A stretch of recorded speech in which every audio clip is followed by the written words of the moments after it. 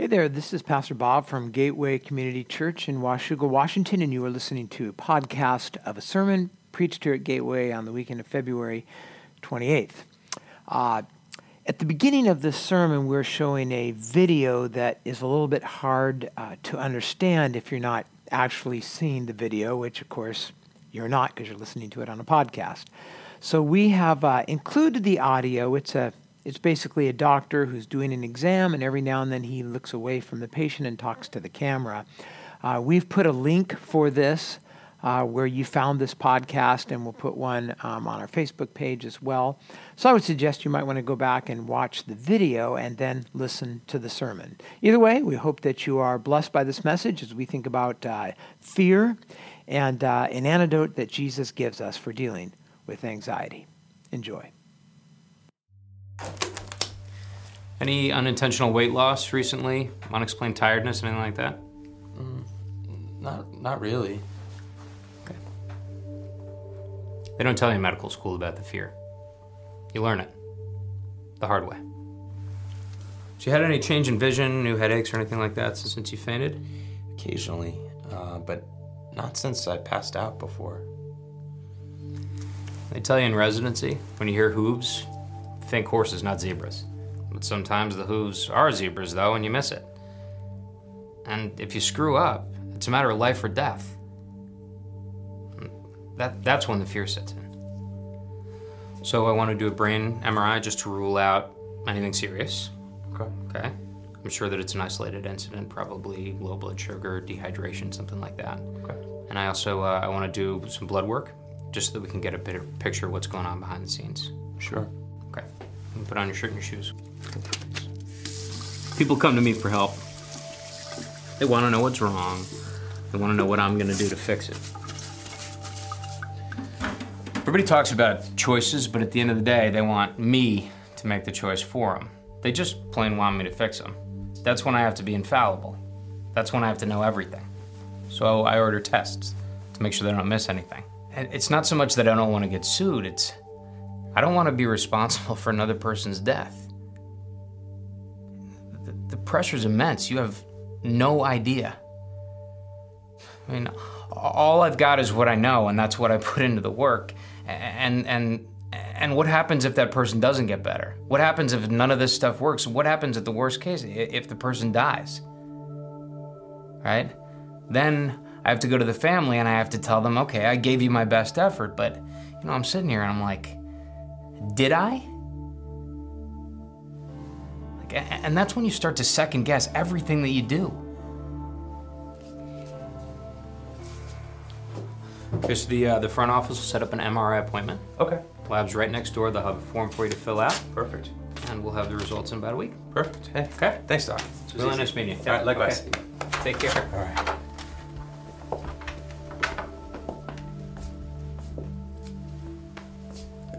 Haven't been able to sleep a night for 5 years without a sleeping aid. Fear's become another person in my marriage. Silent partner in my practice. It's a wall that I put up between me and everybody else. Maybe you're a parent. You might know a little bit about that. Maybe you're married and there's some fear involved there. You might have a job. Got some fear there. Maybe as a friend, as a neighbor, as a relative, maybe as one who provides for your family. I mean, there's so many things to be afraid of, if you think about it. What are you afraid of? Like right now, as you just think about life, what are you afraid of? What makes you anxious? What kind of gets sometimes between you and living faithfully for God? What keeps you up at night? We're going to talk about that tonight in this passage, and we're going to start as we often start in Scripture, and that is just kind of being up front, exposing your fear, admitting your fear, talking about your fear. And tonight we're looking at a passage about this. In fact, we're going to kind of start at the end, if you will. In verse 32, Jesus kind of wraps up what we're going to look at tonight by saying this: "Fear not, little flock, for it is your Father's good pleasure to give you the kingdom. Now he says, fear not. And I don't know if you're aware of this, but that phrase, those two words, fear not, are the most frequently used command in the Bible. Fear not. That phrase appears more than any other command. Now, when you think about it, the Bible was written over like 2,000 years with 40 plus authors and written in, all sorts of situations in different nations, and yet it seems like fear is this constant theme of the human condition. So when we talk about fear, what are we talking about? Well, the word for fear there in the Greek is phobeo, and it means to frighten or be frightened, to be alarmed, to be afraid. When we think about fear in more of a kind of a clinical sense, we often talk about it as our response to danger, and that danger can be real or perceived. It doesn't even have to be real in order for us to be afraid. I was looking every year, there's always all these studies that are done on the top 10 lists, and according to one of the studies I looked at in 2015, the top 10 fears of Americans were, you can see if you relate to any of these, terrorism, poverty. It's a big one, just being afraid of running out of money, right? Being afraid of not being able to pay for the bills, not be able to put food on the table, pay the mortgage. Are you ever afraid of that? Being poor? Being alone is one of them. Being alone, being single.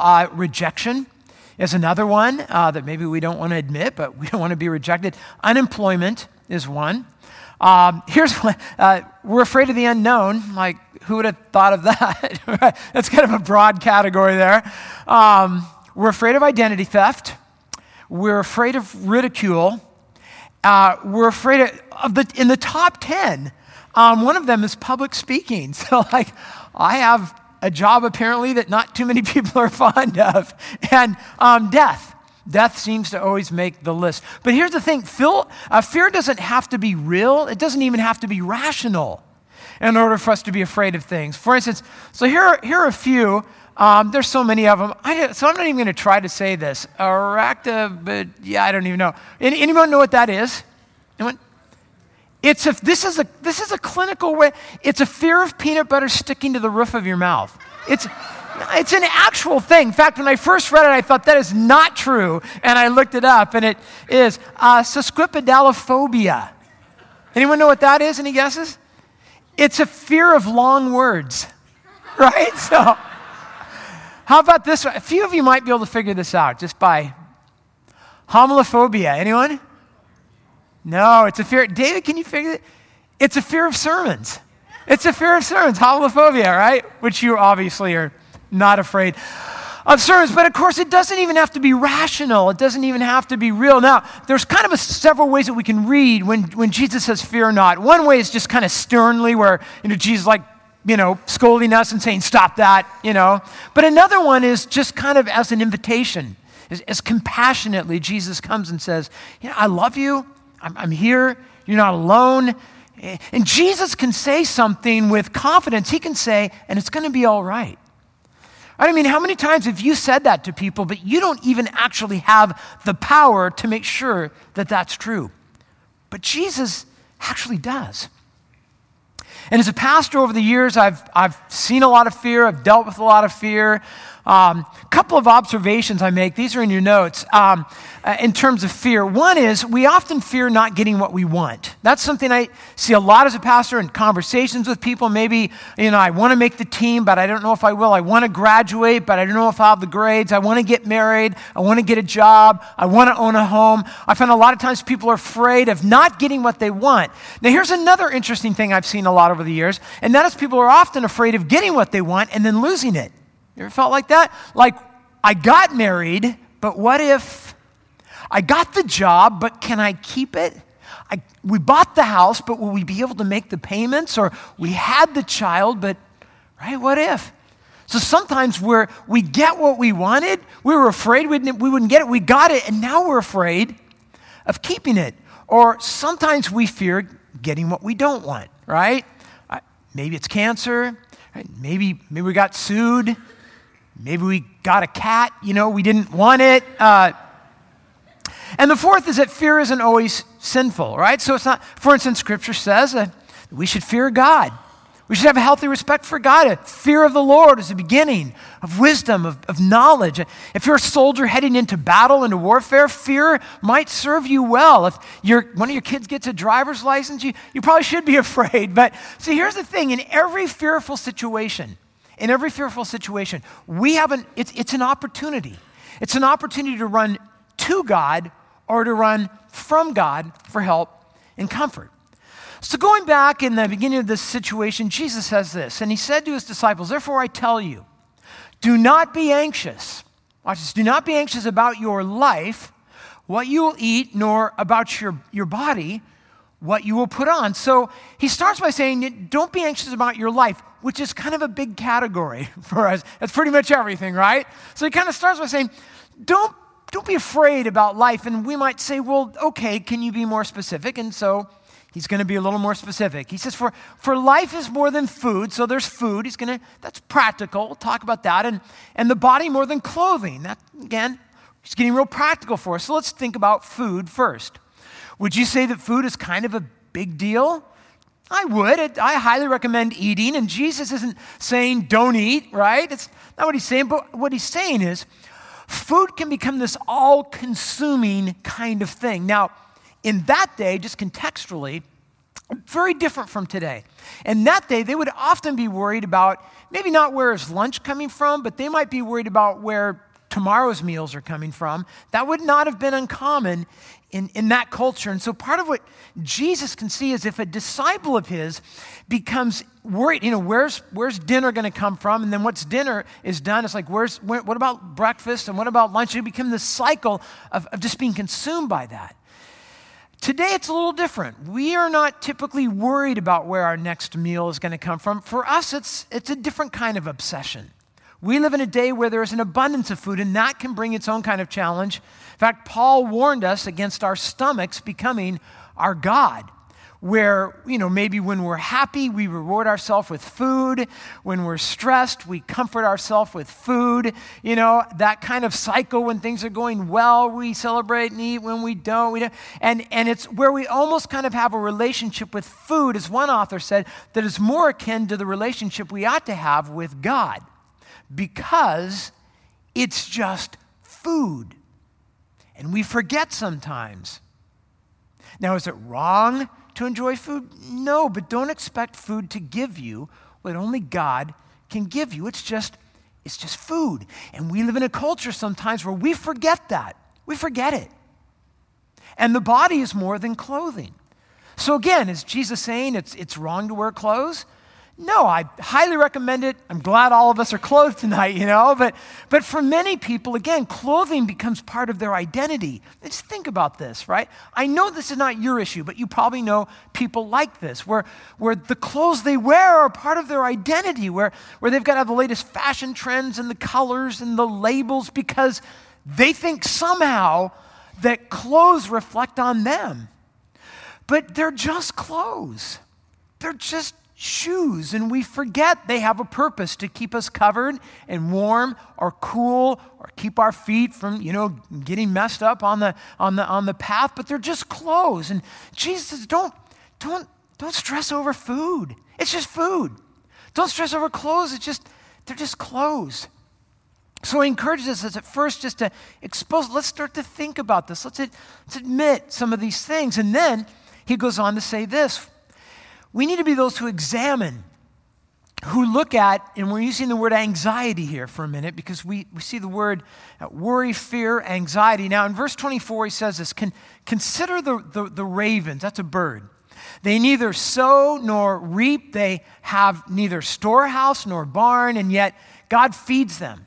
Now how much more value are you than the birds? So first of all, you got to admit, this is not something you typically read in an anti-stress self-help book, right? I've never read in a book like, hey, if you're feeling stressed, think about crows. Think about this. Crows are related to ravens. They're scavengers. They're kind of nasty birds. They eat roadkill. And they're actually in the Old Testament, they're on the list of unclean animals. And so it's interesting to me that Jesus says, if you're feeling stressed, think about crows. They don't reap, they don't sow, they're not farmers. case you didn't know that. They don't store their food in lockers. They don't freeze dry their stuff. They don't have little, crow Costco's where they go to if they run out of food. And they're just kind of nasty birds, and yet God feeds them, right? So if God's going to take care of a, crow, I don't know, there's not a lot of crows up here. I grew up where there are lots of crows. I just grew up hating crows. They're just noisy and squawky. And, and he's like, think about that. Like, God takes care of a crow. What about you? You realize, of course, you were created in the image of God. You realize, of course, that Jesus came to die for you because you're of great value to him. So imagine what God would do for you. Think about that. And he says, and which of you, by being anxious, can add a single hour to the span of his life? Now, he's just saying there's no benefit to being anxious or stressed. It won't make you live longer. We know that.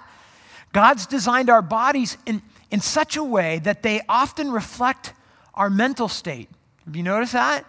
And I've noticed as a pastor over the years in a lot of counseling sessions that I've heard all sorts of things. I notice when people are stressed, there are certain things like oftentimes people say, I can't sleep. Ever felt like that when you're stressed? This is what that mental stress produces something in the body. I can't sleep. Why can't you sleep? I'm worried. Constant fatigue is something you see. I know several people in our church who get canker sores when they're stressed, right? I'll be like, how are you doing? Oh, no, I'm fine. Right. Really? Are you? Panic attacks, right? What is it? That's the body responding to what's going on in the soul. People who can't be present in the moment because they're so stressed. People who start self-medicating with prescription drugs and alcohol, unhealthy eating, retail therapy. You ever seen that? Like, I'm stressed, I'm going to go shopping. Constant sickness. Stomach issues. Here's one I've dealt with several times over the last few years. Full-grown adults in marriages with families who will call me on the phone. I've had this happen several times in the last 5 years. Who will call me on the phone and say, Pastor, I'm so stressed. I'm driving down the freeway right now. I'm driving down a highway, and I'm so stressed about my life. I'm thinking about just driving into oncoming traffic. A believer, so stressed. Studies are showing these links between long-term low-level stress and short-term memory loss. I mean, I'm just saying there are all sorts of downsides in the body to the stress in our heart and our mind. Jesus is just saying what doctors are just starting to figure out. Anxiety provides no benefit for your life. So he says this in verse 26, if then you are not able to do as small a thing as that, why are you anxious about all the rest? Now, the Bible tells us we are to live responsibly, we're to live wisely, we should make plans and all of that, but then there always comes a point where we must trust God with all the stuff that we don't control. Now, how much of your life would you say you don't control? Which is really almost everything, right? Like, we don't like to think about that, but honestly, how much do we control? Like, we can work hard at our job. We could try to save money, but we don't control the economy, and that can have a pretty big impact on us. We cannot control our loved ones. There's the illusion of that, but we don't honestly control them. We can love them and do our best, but we can't control them. We can exercise and eat right, but in the end, you understand you cannot control everything that goes on in your body. In fact, you probably can't really control most of it. Our job, again, we can work hard, but there's so many things beyond our control in our job and in our business. The attitudes of others. Maybe you're sick and going through chemo, and you can do everything the doctor tells you to do, but there's still things out of your control. Now, we believe in a sovereign God, right? A God who rules and a God who reigns. And as believers, when we're stressed out, we're kind of acting like heretics. We're kind of acting faithless. We say that we believe in a God who, once we do what we can do, we trust that he's in control, but we often don't think feel and act like that. But I love what Jesus does. He goes on in verse 27 and he says this, so consider the what? Right. Again, I've never read this in a book about controlling stress, all right? Like, consider how they grow. They don't toil, they don't spin, and yet I tell you, even Solomon in all his glory was not arrayed like one of these. Not typical advice for anxiety. All right, when you're stressed, Jesus is like, go to a pond and have some lily time. Like meditate, ask the Holy Spirit to reveal some deep truth about lilies. Like Jesus is almost sounding like a hippie at this point, isn't he? Like he's like, now think about lilies, right? They don't toil, they don't spin, they don't make their own clothes, they don't have lily clothing stores and fashion shows, and they don't freak out about it. And yet, when you see a lily, they look pretty awesome when you think about it. He says, in fact, even Solomon, in all his glory, with all his money that he had, on his best day, was not arrayed like a simple flower. In fact, that word lily is just actually a generic word for flower. Pick your flower. And then he says this, but if God so clothes the grass, now he talks about, not even talking about a flower now, just grass, just green grass. If he so clothes the grass, which is alive in the field today, well, kind of, it's coming along. I mowed my lawn yesterday. The grass is starting to grow, and tomorrow is thrown into the oven. So back then they would often gather grass when it would dry, and they would burn it in a kiln, sometimes to make bricks, to make pottery. It wasn't a big deal. They just gather it and burn it. He said, now how much more will God clothe you? Oh, you have little faith. Ooh, that faith issue. Right? And then he says this, and do not seek what you are to eat and what you are to drink, nor be worried. So he's not saying don't make reasonable plans, don't go to the grocery store. He's just saying stop obsessing about it. Stop stressing about it. Stop. For all the nations of the world seek after these things. Right? You know what he's saying here? When you do that, you're just like everybody. Just like everybody else. Your Father knows that you need them. So he says all the nations of the world seek this stuff because they're faithless. That's why they obsess. That's why they stress. That's why they're anxious. That's why they need prescriptions, because they're faithless. They don't believe in a Father who takes care of them. But we do. We trust in a Father. And if we do, that means we live differently. We think, we feel, we process differently. So, we expose it, we think about it, we go to the pond, we think about the lilies, and then he says, we do something. We do something. We call it exercising our faith, our trust in God. And again, now when most self-help books talk about how to deal with stress and anxiety and all this stuff, a lot of times what you hear is, well, you need to pay more attention to yourself and get to know yourself and love yourself and take care of yourself. And of course, you need to be a good steward of the body and the life that God has given you, absolutely. But don't miss the fact that Jesus points us in a completely different direction. Where oftentimes the world would say, when you feel stressed, you need to look in the mirror and think about you. Jesus actually says, I've got a different plan. Now, this is so different. You're not going to hear this out in the world, but Jesus says, here's my plan. Instead, right? So here's a different approach. Instead, seek his kingdom. That's the kingdom of God, the kingdom of your Father. Seek his kingdom, and these things you worry about, you stress about, will be added. They will be given to you. And so Jesus is redirecting our focus. The world would say, focus on you, think about you. It's all about you. Jesus says, hey, I've got a better plan for dealing with stress, to redirect your focus away from yourself.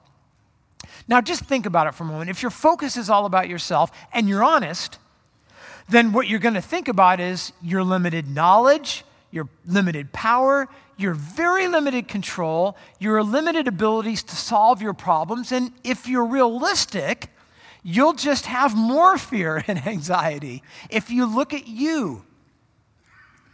But if you focus on your Father, it will alter the way you think about your problems, which is why he says, ending where we started, fear not. Don't be afraid, little flock. That's a term of endearment. So Jesus isn't scolding you. If you're sitting here tonight and you're scared, you're petrified, you're like, I can relate to the doctor, I feel just like that. You understand that the tone of Jesus is to come down, sit next to you, put his arm around you and say, don't be afraid. Don't be afraid. I love you. Now, it's easy sometimes to say, well, that's easy for Jesus to say, right? Omnipotent, omniscient, immutable God. But you understand, Jesus knows what it's like to walk in your shoes. He knows what it's like. In fact, he knows what it's like more than we know what it's like. Jesus knows what it's like to have people malign your reputation. He knows it because he lived a perfect life and people told slanderous lies about him. You ever been afraid? Maybe somebody's talking about you on Facebook. You're not sure they are, but they might be. Jesus didn't have to imagine. People did it right in front of his face. He knows what it's like to have your family members disown you, to think you're nuts, to think they need to pull you out of society. He knows what it's like to be single. He knows what it's like to be homeless. He knows what it's like to have someone that you love dearly steal from you, betray you, and then have so much guilt they went and kill themselves. He knows what that's like. He knows what it's like to have friends you can't depend on. And when you need them, when you're in a garden, when you're battling with stress and anxiety and you're on your knees and you're sweating drops of blood, they're sleeping. He knows what that's like. He knows what it's like to be unjustly accused. He knows what it's like to face torture and crucifixion and to bear the awfulness of sin he didn't even commit. He knows what that's like. So yes, when Jesus says, fear not, the point is, he knows what he's talking about. When dealing with your fear, he says, remember your Father. Fear not, little flock, for it is, notice, your Father's good pleasure. It is his pleasure. It's his joy. He loves doing it to give you the kingdom. He says, remember your Father. I read a guy this week who said this, and this is beautiful. He said, remember your Father because your theology results in your biography. Right? See what that means? Your theology, what you believe about God, results in your biography. That is the story of your life. What you believe about God, your theology, will determine your life story. And your Father is a king. He is a king with a kingdom. In fact, not with just a kingdom, with the kingdom, with the eternal kingdom, with the growing kingdom, with the unstoppable kingdom, with the kingdom that will one day take over all, with a king who will rule over all, in all, through all. That's your king, that's your Father, that's your Savior. And here's what it says, he's given the kingdom to you. Think about that. That's your Father. Jesus says, yeah, life is scary. He's going to say in other passages, yeah, in life you're going to have trouble. I'm not going to lie to you. It's going to be hard sometimes. But here's the thing. You'll be fine with your Father. You'll be okay. Again, who else can make you that promise? Who else can tell you in any situation in life it's going to be okay? Only God can do that. So you shift your focus from your fears to your Father because he loves you, because he's good, he's generous, he's in charge, he's bigger than your fears. So, and this is where it gets great. Here's the application. So if you believe it, what do you do? Not just if you believe it, what do you do? If you want to believe it more, what can you do? It's not just descriptive, it's even kind of prescriptive. Like, here's something you can do. Sell your possessions and give to the who? To the needy. Wait,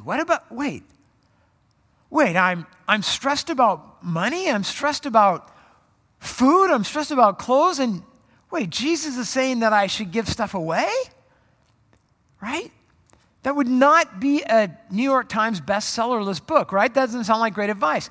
Provide yourselves with money bags that do not grow old, with a treasure in the heavens that does not fail, where no thief approaches and no moth destroys. And then he says words I'm sure you're absolutely familiar with. For where your treasure is, there will your heart be also.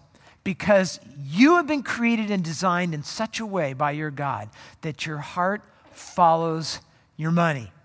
Now, we've talked about this so many times. I just want to point this out. When we say that our heart follows our money, let's just think about that for a minute. What do we need for our heart? What we need is a heart like Jesus. That's what we need. So let's just think at the end. What's the end game? The end game is to have a heart like our Savior. So what that means is instead of asking God to change your circumstances, which is what we often do, I need more clothing, I need more food, instead what Jesus says is what you really should be doing is asking God to change your heart. Your heart. Now consider Jesus' heart, right? Jesus is up in heaven, he's a king, he's rich, he's worshiped, and humanity is spiritually dead and lost. And what does he do? He comes down from heaven, he lives in a body like ours. Why? Because his heart is for us. He's born into a poor family, he grows up poor, he has no home during his ministry years, he has no retirement plan, right? He's just gonna work until he's killed. He spent himself literally, he spends his life on us. He gives up his comfort in heaven, he gives up his time, his energy, he gives up his body, he gives up his life. In fact, he even gives up, if you will, his righteousness. He trades it, he takes on our sin and gives us his righteousness. Why would he do that? Why would he give up everything like that for us? Because of his heart. Because his heart is for you. Because he loves you. For God so loved the world that he gave his only son. So here's the thing. We love the heart of Jesus. And we should want the heart of Christ. We should want his heart reflected in us. A heart that is ruled by faith and not by fear. So again, when you go back to this passage, selling your possessions and giving to the needy, right? That's not a heart of fear. Only a heart of faith that trusts in its Father and his goodness can do that. A heart that's full of love. God wants you to have a heart that's generous and bold and fearless. And so here's his revolutionary strategy. Sell some of your stuff, have a garage sale, put it on Craigslist, go to the ATM and get some cash, find someone who's needy, give them some money. They might be in your church. They might be sitting next to you. They might be across from you. They might live next door to you. They could be in the community. They might be on the street corner tomorrow as you're driving down the road with a sign. They might be unemployed. It might be a single mom you know. It might be somebody in the third world. I told you last week we got a team of people going in about 9 days to Nicaragua, and we're trying to raise about $10,000 to go down there and to invest there. And I think last weekend, like we just mentioned it last weekend, I think you guys gave almost $7,000 last weekend. So we're really close to being there, right? Yeah, that's cool. Somebody who's homeless, someone who's parentless. Jesus says, find them. They're not hard to find. Give them the gospel and give them some food. Give them some clothes, give them a room to stay in, foster parent them, adopt them, employ them, share God's love with them, have some coffee with them. Jesus says, live by faith, don't live by your fear. If you live by your fear, you won't be able to do any of that because all you'll be thinking about is if I give something up, then I don't have it, right? That's fear. If I give you some money, if I give you some of my food, if I give you some of my stuff, then I won't have it. I'm afraid. But if you trust in your Father, you won't be afraid. And what will happen is you'll find out what happens when you live by faith, what God does to your fear, what God does to your anxiety, what God does to your heart, what he does to your faith. I want to close by reading a story for you. This is from a book by Bob Goff. It's called Love Does. So here's the thing I always like to tell you about books when I read from books. So it's a really cool book. I would never read this book for theology, ever. But just honestly. All right, but it's got some pretty cool stories in it. So I want to read you one. This is, I thought this is a good way to end. He says, when I was a kid, we used to play a game called Bigger and Better. Ever play that? You probably played the same game when you were young too. In this game, everyone starts with something of little value like a dime, and then everyone heads out into the neighborhood to see what they can trade it for. So you knock on people's doors and you ask if they're willing to trade something for the dime. And then you go to the next door with whatever you traded, and the goal is to come back with something bigger and better. And the bigger the thing is, the better. Now, my son Richard set out with a dime a while back, and he went to the first store in our neighborhood, and he said, hi, we're playing Bigger and Better, and I've got a dime, and I'm hoping to trade up for something bigger. Do you have anything you can trade me? Now, the guy at the door had never heard of this game. Nevertheless, he was immediately in, and he shouted over his shoulder to his wife, hey, Marge, there's a kid here at the door, and we're playing Bigger and Better. I love that he said we. Now, what do we have that's bigger and better than a dime? Richard walked away with a mattress. Now, Rich went with his buddies to the next door, and they knocked while Rich stood on the porch with his mattress. And the door opened, and his muffled voice could barely be heard as he shouted through the Serta pillow top, asking if his neighbor would trade him up for something that was bigger and better than a mattress. A little while later, he skipped away from the house, having traded the mattress for a ping pong table. Richard wheeled the ping pong table to the next house and traded up for an elk head. How cool is that? An elk head. I would have stopped right there, but he didn't. He kept trading up, and by the end of the night, when Rich came home, he didn't have a dime or a mattress or a ping pong table or an elk head or the other 5 things he traded up. Richard drove home in a pickup truck. No lie, he started with a dime and he ended with a Dodge. Now, I remember reading this quote from C.S. Lewis where he said, it would seem that our Lord finds our desires not too strong, but too weak. We are half-hearted creatures, fooling about with drink and sex and clothing and ambition when infinite joy has been offered to us. And like an ignorant child who wants to go on making mud pies in a slum because we cannot imagine what is meant by the offer of a holiday at sea. We are far too easily pleased. Well, he goes on and says this to close the story. Do you know what Rich did with that truck? He gave it away. He drove it to a church down the street and tossed them the keys. He didn't need it, didn't want it, and what he got in exchange for it was bigger and better still. While it was a good story to have traded up and gotten a truck, it was an even better story to have given it away in the end. And in the process, he got to serve God and bless someone by trading up in the way he lives his life. Although he started with just a dime, he walked away with a great example of how Jesus wants to use us in the world. Or, as Jim Elliot said with words that are familiar to you, he is no fool who gives what he cannot keep to gain what he cannot lose. Let's pray together.